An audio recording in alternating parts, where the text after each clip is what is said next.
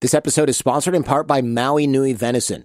Maui Nui Venison is a mission-based food company bringing the healthiest red meat on the planet directly to your door. I love, this meat and the mission. First off, it's seriously delicious. It's not gamey at all. I thought it would be kind of gamey. I've had venison before. It's easy to cook. The whole family enjoys it. I feel good about Maui Nui Venison from an ethical standpoint because not only does this company provide the most nutrient-dense and protein-dense red meat available, this is the only stress-free, 100% wild-harvested red meat on the market, an operation that is the only one of its kind in the world, as far as I know, actively managing Maui's invasive axis deer populations. You don't think of deer as a pest, but they literally are, helping to restore balance to vulnerable ecosystems and communities in Hawaii. I highly recommend trying their all-natural venison jerky sticks. If you're a jerk like me, for an optimal protein snack as well as a wide variety of fresh cuts, all available in their online butcher shop. Get 20% off your first order at mauinuivenison.com/Jordan. That's mauinuivenison.com/Jordan. I know you can't spell that. It'll be linked in the show notes. Coming up next on The Jordan Harbinger Show. When you actually see the video, the GoPro video that was released later on of El Chapo's son's arrest, you can clearly see that they're dumbfounded and they realize what they just stepped into when El Chapo's son basically walks out with his hands up. They get orders from the higher-ups to detain him as they wait for a helicopter to extract him. The thing is that Sinaloa cartel owns the sky over Culiacan. So there's no way you can land a helicopter there without it getting blown up. So they basically did a call out for every single gun attached to the Sinaloa cartel to surround the city. And they came from everywhere. Welcome to the show. I'm Jordan Harbinger. On the Jordan Harbinger Show, we decode the stories, secrets, and skills of the world's most fascinating people. We have in-depth conversations with people at the top of their game, astronauts and entrepreneurs, psychologists and spies, even the occasional former jihadi, rocket scientist, or extreme athlete. And each episode turns our guests' wisdom into practical advice that you can use to build a deeper understanding of how the world works and become a better critical thinker. If you're new to this show or looking for a handy way to tell your friends about it, we now have episode starter packs. These are collections of your favorite episodes organized by popular topics to help new listeners get a taste of everything we do here on the show because it is so varied. So just visit jordanharbinger.com/start. That'll get you started, or that can help someone else get started here with us. And of course, I always appreciate it when you refer others to the show and have them dive in.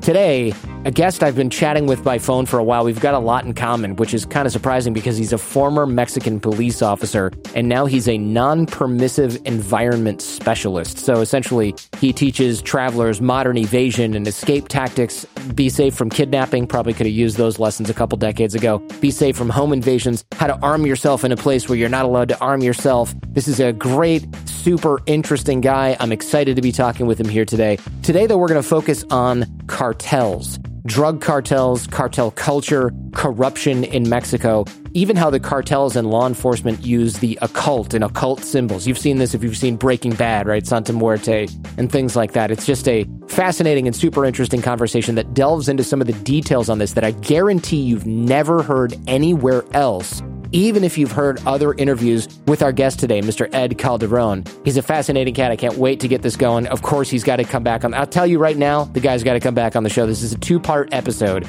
If you're wondering how I managed to book all these amazing folks, the authors, thinkers, creators, every single week, it's because of my network, and I'm teaching you how to build your network for free over at jordanharbinger.com/course. It's about business. It's about personal. This stuff will not disappoint you. And by the way, most of the guests on the show, they contribute to the course or they're in the course in one way or another. So come join us. You'll be in smart company. Now here we go with part one with Ed Calderon.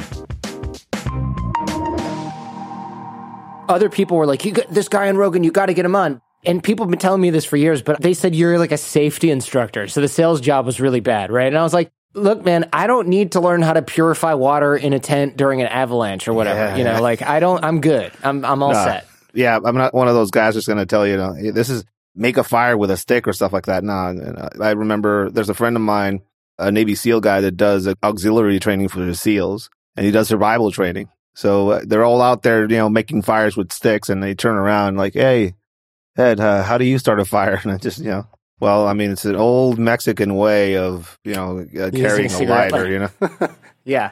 Just carry a lot of lighters. That's about it. No, I'm not one of those guys. It has been such a weird and hard thing for me to try and explain to people what I do, because there's not a lot of people doing what I do and not a lot of people from where I'm from, basically. Yeah. So I've had everything from internet celebrity man to influencer to non-permissive environment specialist to... Which is good, but doesn't mean anything to like 99% of the population. Influencer, by far the worst title you can get out of the three. Yeah. I think, and then finally, a former member of Mexican law enforcement. That's about it. Which sort of makes it as boring as it comes, right? So yeah, it was tough. And then I started hearing from our mutual friend, and she's like, you got to get this guy on. Here's what he does. And I was like, this is really cool. But she's essentially reporting on drug cartel activity on the border, which seems like a really dangerous job, actually. Oh, yeah. It's she has not only an eye for it, but she has a very clear understanding of the whys of some of these things down there. It's pretty easy to just, this happened and all these bodies are there, but it's kind of hard to put in some observations as far as who was responsible. A lot of people like to say the cartel was responsible. Well, which one? Mm-hmm. There's a lot of them down there, and it's very important to state specifically who claimed responsibility, and the messages that were left behind were threatening who. It's a quagmire of conflict right now in Mexico, and I think there's not a lot of information coming out of Mexico from news sources that are independent, per se. This is such a huge topic. I think already just from my research, my prep, there's more than one show in terms of the amount of information and the stories that we have. So I definitely want to thank you for your time coming on as well. And it's so hard to even know where to start with cartel stuff, because I lived in Mexico for a while, obviously just, like under a year. So my understanding is fairly limited. And it was like 20 years ago. I lived in Guadalajara, so they didn't even have new generation, right? New generation cartel, yeah. Yeah, like they didn't, if they existed, nobody had heard of them at all. Yeah, I mean, Guadalajara has always had cartel presence. And when I say always, I mean since the inception of what we call the modern, narco type conflicts down in Mexico. It's a key state. It's close to other key states. It's basically on the Pacific side of the country. So its access and its proximity to nautical ports like the Port of Manzanillo is pretty important. These are some of the places that even during COVID and the shutdown that COVID kind of provided, these are some of the places that still had shipments coming in regularly from China with meth precursors and fentanyl and stuff like that. So it's a very important key part of the country. It's interesting that it's now kind of the cradle for one of the biggest drug cartels on the planet. Right now, it's looking like it's going to overtake Sinaloa in the next few years. It's sad to see, because I lived in Guadalajara. I think I mentioned that, or you guessed it from the name of the cartel. I can't remember now. And it was relatively safe feeling. And I remember people saying, hey, this area, this neighborhood is not the safest wherever I was, at the particular time. And I remember walking down the street and someone would be like, hey, give me your watch. And I'd be like, no. And they were like, all right, I'll just go get somebody else. And then we'd go to clubs. I was friends with some wealthy Mexicans that were actually like blonde-haired, blue-eyed, which shocked me, but makes sense if you think about the Spanish coming in and then just maybe not intermixing as much. Some of these super wealthy old money types. We would go to clubs and the guys would get in fights with other guys. And then after 20 minutes, they're drinking with each other. And now you look at things in cartel news and you see like somebody was hanging out at a swimming pool and then ... 15 people died because somebody drank too much tequila and got in a beef. And I'm like, this place has changed a lot in the last couple decades. It's something that happens, all over the country. You start not respecting the small rules, and the bigger rules start disappearing. So the way cartels usually kind of start growing and operating in a region as far as their influence goes, they go into a place, they set up shop, they arm themselves. Usually they arm themselves in a superior fashion than the police. By this, I mean most police officers in Mexico at a state, a federal, and even at a local level will have some sort of AR-15 in a semi-auto configuration, a handgun that is issued to them, and 2 magazines per rifle and or 2 magazines per pistol. They are poorly trained, underfunded. Sometimes they're going to get 20 bullets, so they have to put 10 bullets in each magazine. They have to buy their own things. So that's who's defending the security of the citizenship in that area. Against people with like rocket launchers and mounted 50 caliber machine guns on technicals or whatever they call those trucks. Against people that can take down helicopters and then have actual dominance over the airspace above the places they control, right? So Guadalajara has a distinction. Jalisco cartel has one of the distinctions for being the first cartels to take down government helicopters with RPGs. And they're known to have things called manpads, which are basically, radio-guided rockets, RPGs of Russian manufacturing, and 50 cals. So imagine a local cop with just a revolver or a pistol on his side and a rifle. That he's shot 40 times in his life, right? If that, But now imagine a few trucks rolling in of a bunch of 17, 16-year-old guys wearing body armor, AK-47s with a bunch of magazines. Cops are going to look the other way that's not a fair fight, basically. In some of these regions, they basically become the de facto police forces, which is another thing that is kind of an interesting phenomenon over the cartels. They took a page out of the U.S. military's book when they invaded Iraq, hearts and minds. That's exactly what they do in the regions where they operate. They build schools, they police their areas, they punish criminals, very much like ISIS, except without the religious connotation.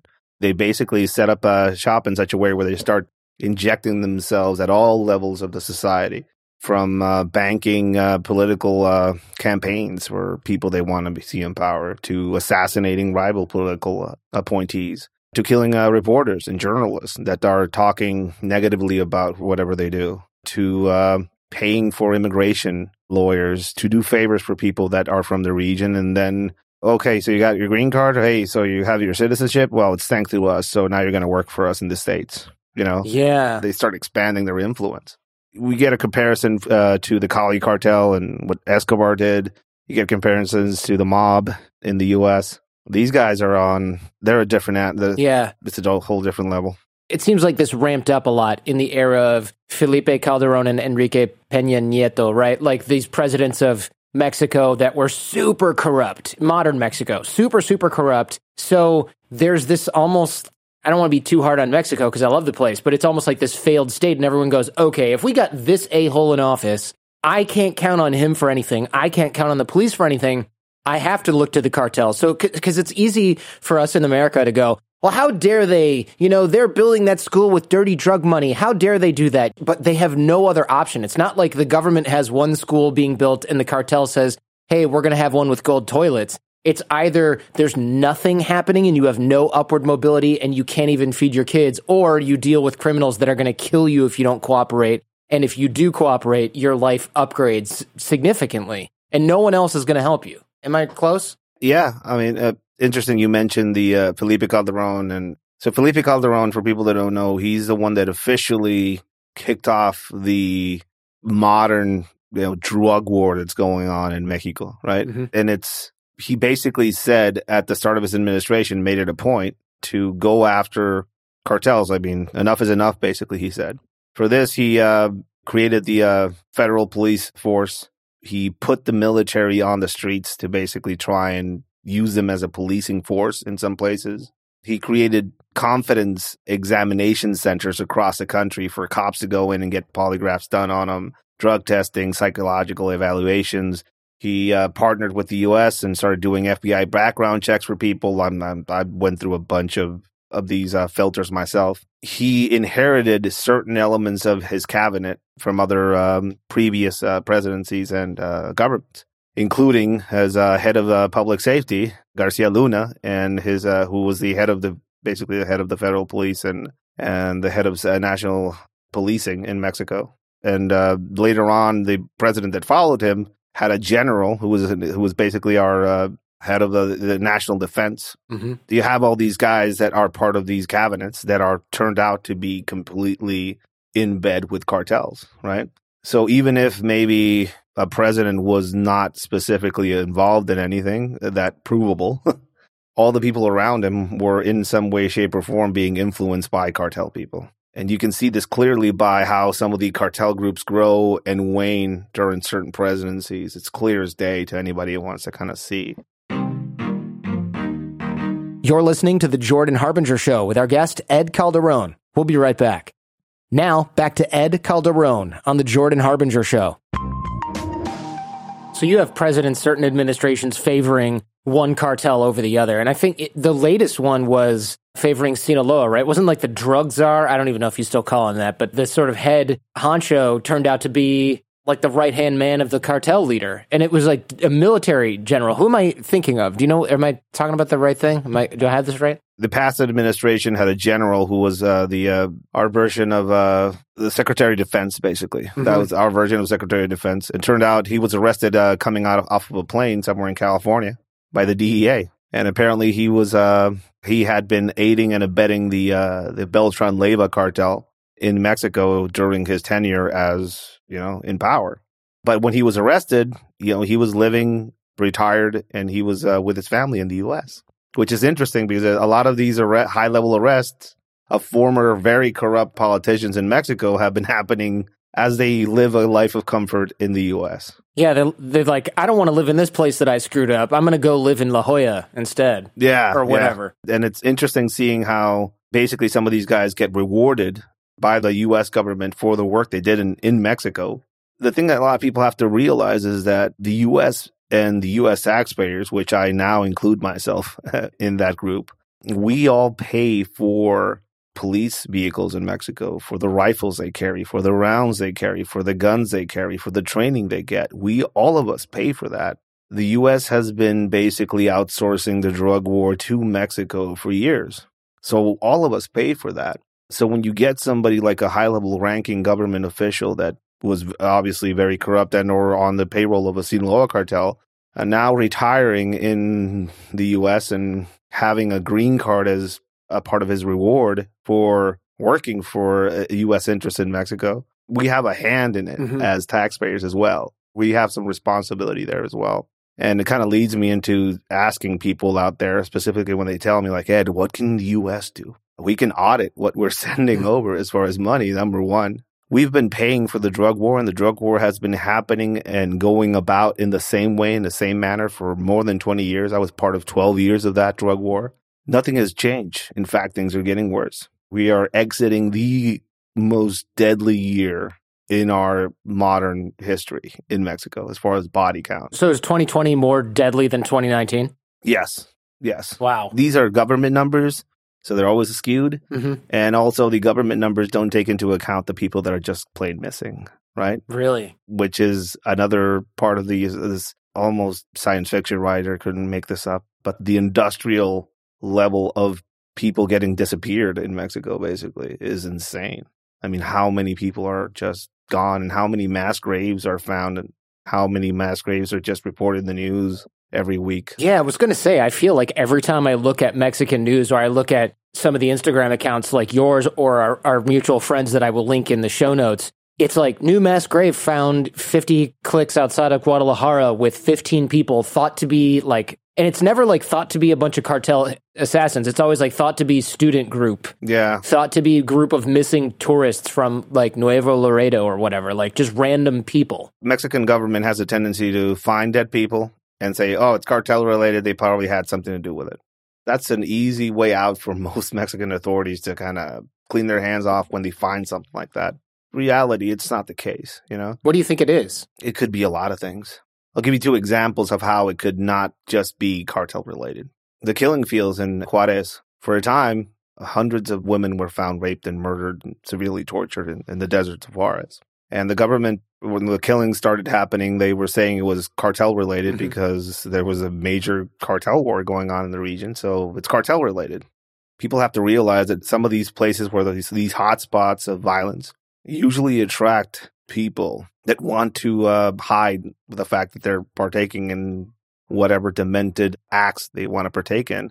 They want to hide that by going into a conflict zone where carnage is normal. Right. So if I'm a crazy psychopath and I like killing people because I have a mental illness, I'm not going to do it in San Jose, California. I'm going to do it in Juarez, and then people are going to go, I mean, look, man, there's all this cartel stuff going on. It's probably that 15 bodies. What else is new? It's a Tuesday. If you find 5 bodies in San Jose, there's going to be a statewide manhunt, nationwide manhunt for your ass with DNA evidence and everything. They're going to dig up, be brushing off everybody's teeth and jawbones in those graves. They're going to be looking for you for years. And people can do the research for themselves, research missing women and forced disappearances of women and feminicides in places like Tijuana, places like Mexico City. Some of them could be related to cartel activity or people trafficking, but some of them do have the clear sign of just people partaking in whatever sickness that they have and kind of intermingling or mixing some of this violence into whatever's happening in the region. That's a factor as well. It's just a cycle. It's a cycle of violence. And it's interesting. 6-7 years ago when I was active, I was seeing some of the things usually go in ups and downs in Mexico. You see a violent upsurge and then you see people that have had enough basically tell the government, do something. People with money usually are the ones that really convince them to do something. And you get good results in some places, and you get the figures like Lieutenant Colonel Izaola coming into places like Tijuana and cleaning it up. That guy's a badass. Did you work for him? I worked for him a few times.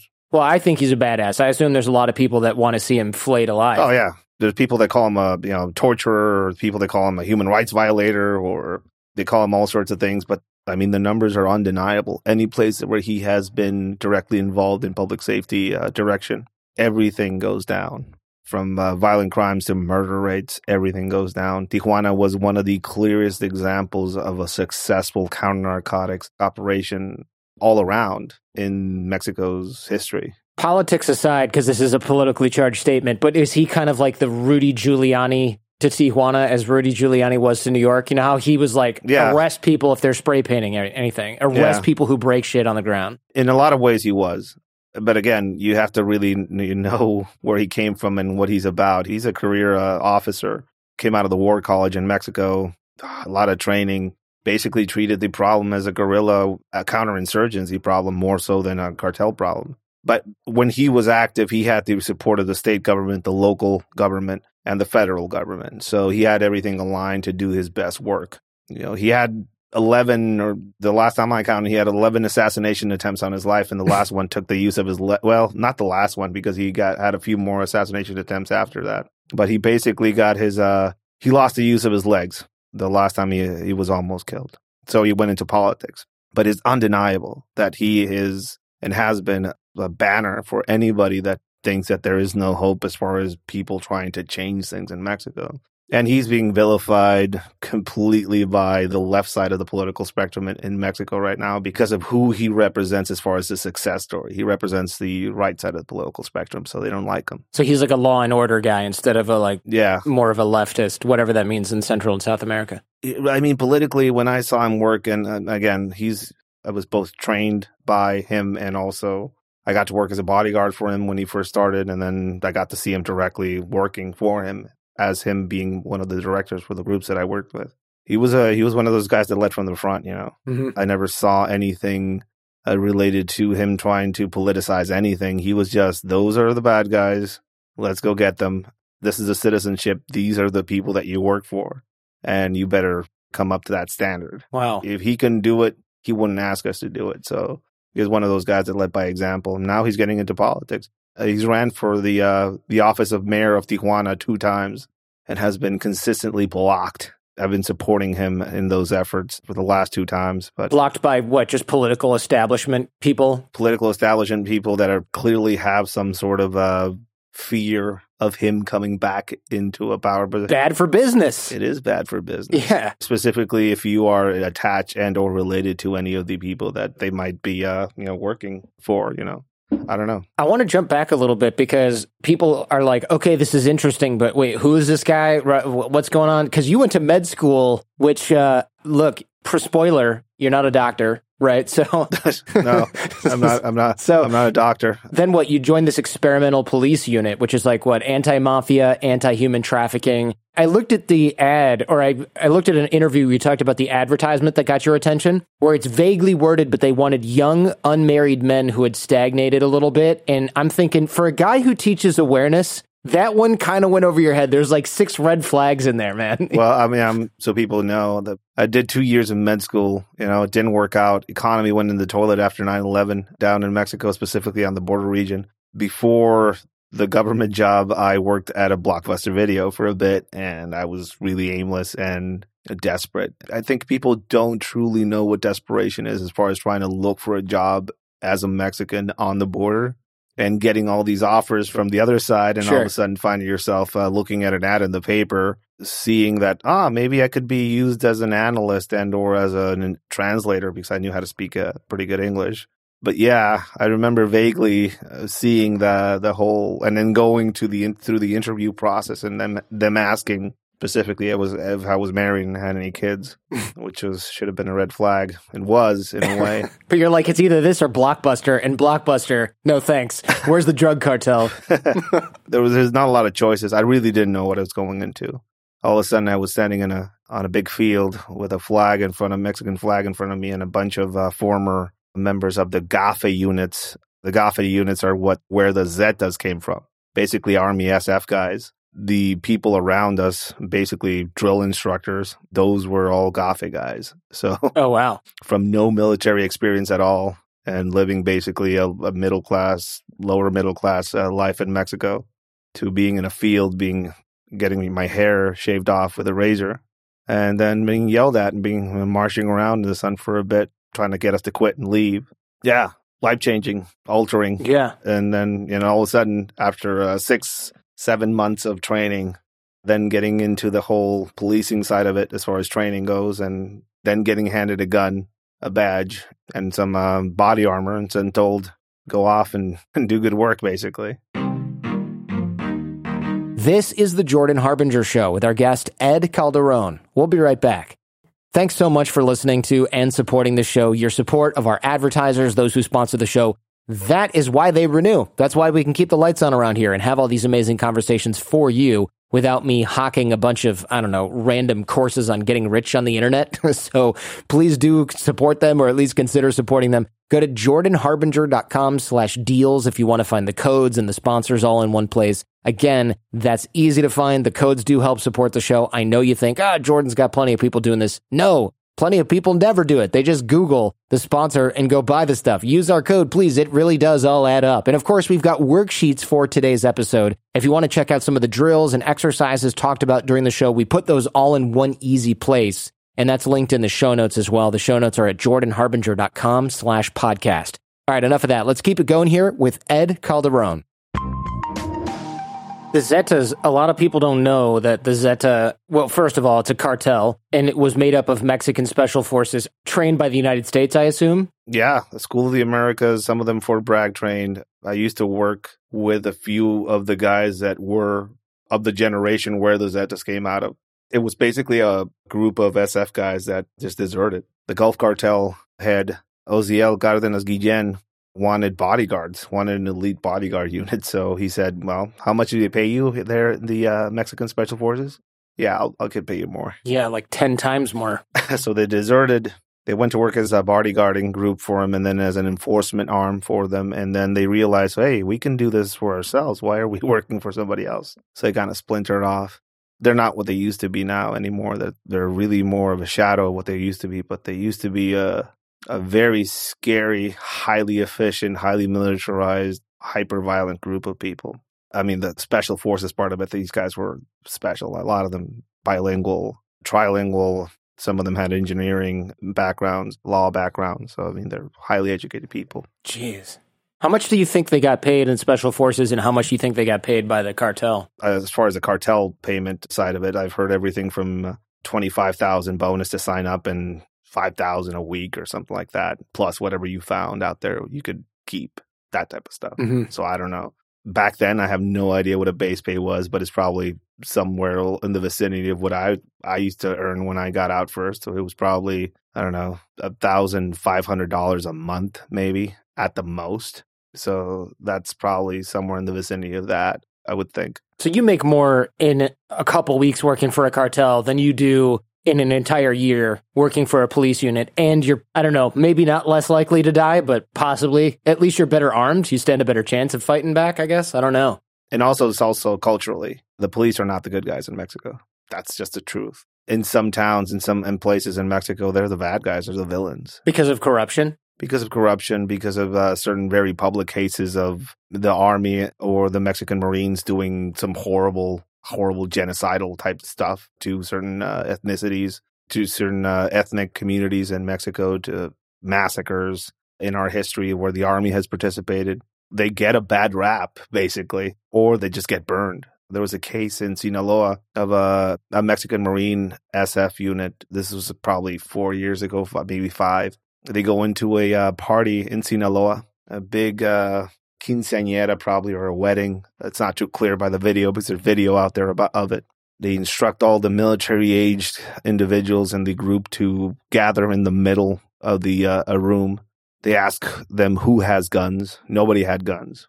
And the women in the crowd who are cowering behind tables and stuff like that start recording them with their phones. And the video makes it online. It was clear and apparent that they didn't have anything, but all of the guys were lined up outside and executed by the Marines. Ugh. Were they cartel guys? Were they not cartel guys? According to most of the people there, they were not involved, but they were executed. Stuff like that happens, and obviously in that region, they are no longer recognized as anything but a predatory influence coming into where they live, killing their men. And I think, again, this problem in Mexico has been treated as a law enforcement policing problem. It's an insurgency. This is a counterinsurgency problem that has a lot of insurgency groups basically fighting against one another. And there are places that this insurgency has clearly won, like Sinaloa. The Sinaloa cartel 2 years ago beat the Mexican army in a one-on-one fight. Is that when they went after El Chapo's kid and then they were like, oh crap, we're surrounded by trucks and gangsters? Can you tell us the story? Because people probably read that in the news or didn't. When I heard the story, I was watching it live as much as I could. And I was like trying to, listen to the Spanish with my rusty ass Spanish because it was just straight out of Narcos season 5 or whatever, season 7, whatever we're not up to yet. It was just, I've never seen anything like this in my life. Basically, according to the government, and this is, again, according to the government, and according to what I know, there's 2 different stories there. A Mexican special police unit went there and supposedly had clear indications that El Chapo's son was there at a party, and they were going to go to arrest him. That is the official story. But when you actually see the video, the GoPro video that was released later on of El Chapo's son's arrest, you can clearly see that they're dumbfounded and they realize what they just stepped into when El Chapo's son basically walks out with his hands up, takes out his gun and hands it over to somebody else as he walks out. I mean, if I'm back when I was active, 28-year-old Ed wearing a ski mask with my MP5 and I have somebody grabbing onto some gun, I would shoot them, right? Mm-hmm. That would be my reaction. But you can clearly see that they identify who's there. They're told who's there. And they start kind of stepping back because they realize how much of a clusterfuck they just walked into. They get orders from the higher-ups to detain him, and they move him to a federal building in Sinaloa to hold him as they wait for a helicopter from the military, probably the Mexican Marines, to extract him and take him to a secure location outside of the state. The thing is that Sinaloa cartel owns the sky over Culiacan. So there's no way you can land a helicopter there without it getting blown up, specifically if it involves a high-ranking member of the cartel that runs that area. So they basically did a call out for every single gun attached to the Sinaloa cartel to surround the city. And they came from everywhere, from all over, from Sonora, from outside of the state, from in the state, people that had no involvement with the enforcement side of it, like people that were just guarding fields or people that were tending fields, were armed, and all of them were bussed in. The army was trying to do the same. The Mexican army, the Mexican military federal forces were trying to do the same. So the Sinaloa cartel basically sent people to take hostage of all the military family housing barracks in the state, and they took them hostage. And they just outnumbered them, outgunned and outnumbered the military there. The president of Mexico, the current president of Mexico, says that he gave the order to let him go. When in actuality, from all the people that I've talked to related, that were there, that were a part of it, they said that the guys holding El Chapo's kid basically just let him go when they saw that there's no hope, basically. Mm-hmm. They'd blocked off all the roads, bridges, not the military, the cartel. And you could see them burning cars on bridges so that nobody could get through. And there'd be like a pickup truck with metal welded to the sides of it, kind of like makeshift armored turret with a 50 cal machine gun. And they were everywhere. Yeah. It looked like Afghanistan or something. It was a very clear expression and show of force from the cartels. And as far as how much they can muster as far as armed people and how they own a state. I mean, they own that state. The army retreated. There's no ifs, ands, or about it. The army retreated from that situation. And I posted a bunch of videos on my Instagram feed. Interestingly enough, a few of them were kind of like shadow banned because... How do you know if you're shadow banned? What is that, first of all? A lot of people don't know what that is. Instagram blocks certain content off people's search bars. So if people were following me, those didn't show up in their feed if they were searching, or they would click on it and they would click on my feed and that specific thing would seem like I archived it and it wasn't showing up. This odd thing happened during that whole thing. I made it a point not to show a specific violence. I just wanted to show videos of the army going in and out of the city and some of the 50 cal technicals moving around the city and stuff like that. But if people want to look for them, I managed to repost some of them, so they're still there. But you can clearly see a video of the Mexican army leadership shaking hands with the cartel guys, basically coming to a gentlemanly agreement to not engage. Right. There's a few of those that I posted up that people are like, I have the advantage of having a few generations of federal police and state police and local police that I've trained when I was still active and I still worked for the government and I still did training for the government. So my DMs and my WhatsApp get lit up when something like that happens, and I always get all of the videos get sent my way. That's how I get all the information mostly. To somebody like me that was in it, it was shocking to see such a display of force by a group that is clearly completely detached from from any sort of government leadership as far as what they're doing.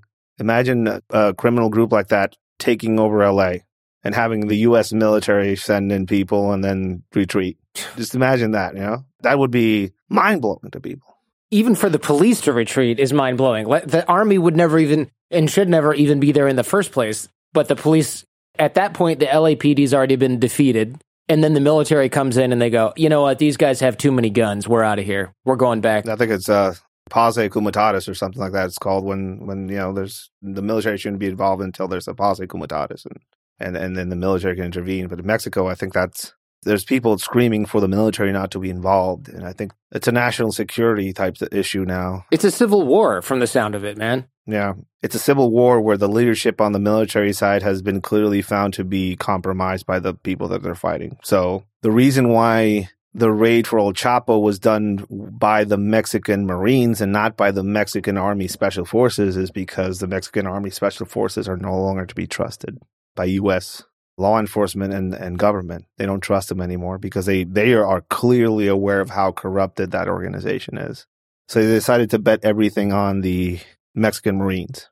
And now we live in a day and age when some of these Mexican Marine units have been clearly found to be indulging in abduction for ransom. There were a few of them found guarding a high-level Sinaloa cartel operative in Sinaloa, with all their equipment. So, who can you trust, And who's in the middle? The citizenship. Mm-hmm. The citizenship that doesn't have a Second Amendment, a citizenship that doesn't have a clear voice or any sort of trusted political establishment that they can influence or move with any sort of power or influence, and a bordering superpower to the north that seems to not want to really audit what the money that they are sending down to Mexico is doing. So it's a hopeless place to be in. I assume you got asked to work for the cartel when you were working the police unit. I mean, does everyone get asked kind of early on, like, hey, what are you going to do? There's always people inside who will tell you, hey, yeah, do you want to, there's a side job. Do you want to do that? It's like, no, I'm good, Or you can indirectly be working for a cartel by having the director of whatever unit you're working for basically say, well, we're going to go after these guys over here, but not these guys over here. You don't know why he's doing that because that's above your pay grade, but clearly. I never took anything that wasn't mine. I never indulged in any of that. Yeah, people around me were corrupted. People around me were compromised. I was drug tested sporadically during the year. I had FBI background checks done on me constantly when I went through my certification process. I was certified by a U.S.-based police certification company called CALIA.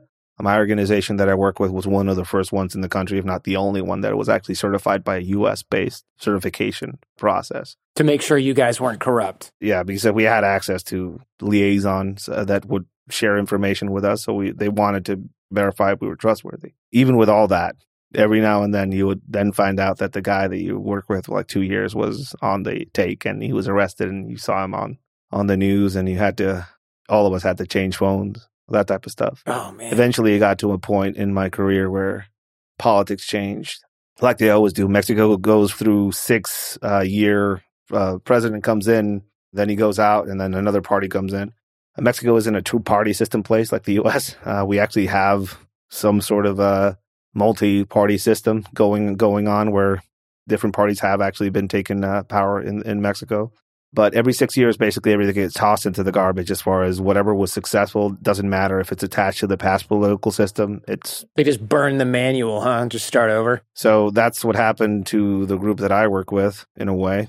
I got basically called into an office, told that all the people that were in charge were no longer in charge, and the new people that were in charge were clearly working for an organization. Clearly because they're driving cars that are worth more than 3 years of their salary, or like, how do you know? People just know, people just know that some of the people that came in were Sinaloa cartel guys or New Generation cartel guys. It's just like a spoken secret, And it got to a point where I was told, basically, you want to work or you want to leave.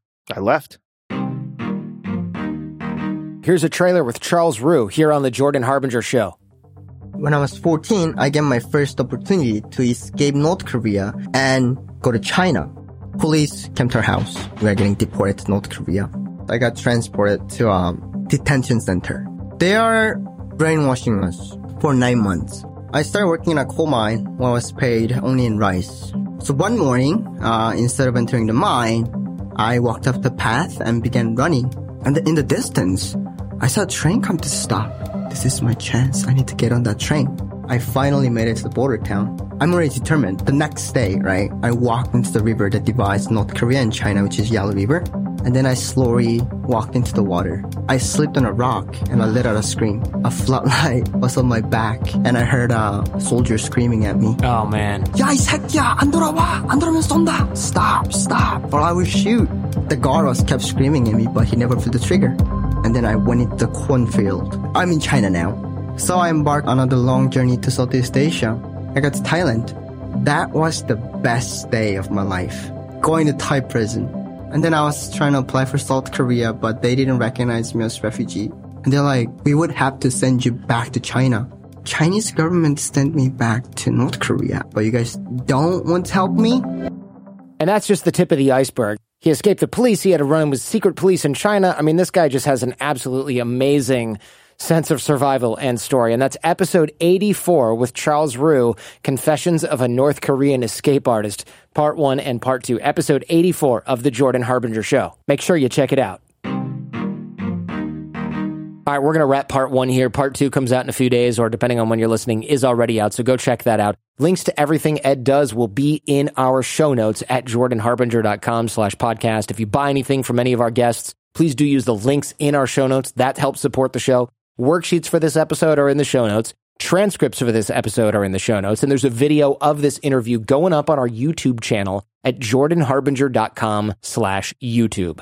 I'm at Jordan Harbinger on both Twitter and Instagram, or hit me on LinkedIn. I love hearing from you there. I'm teaching you how to connect with great people and manage relationships using systems, using tiny habits over at our 6-minute networking course. The course is free. It's all the same stuff I use to grow my business, to grow my personal life, to make sure I don't lose touch with my friends and family. That's all at jordanharbinger.com/course. Dig the well before you get thirsty. And all the guests you hear on the show, they contribute to the course in some way. So come join us. You'll be in smart company. This show is created in association with Podcast One. My amazing team is Jen Harbinger, yes, that's my wife, Jay Sanderson, Robert Fogarty, Ian Baird, Millie Ocampo, Josh Ballard, and Gabriel Mizrahi. Remember, we rise by lifting others. The fee for this show is that you share it with friends when you find something useful or interesting. If you know someone interested in drug cartels, the occult, law enforcement, Mexico, corruption, I don't know, all of those things combined somehow, share this episode with them. I hope you find something great in every episode of the show. Please do share the show with those you care about. In the meantime, do your best to apply what you hear on the show so you can live what you listen, and we'll see you next time.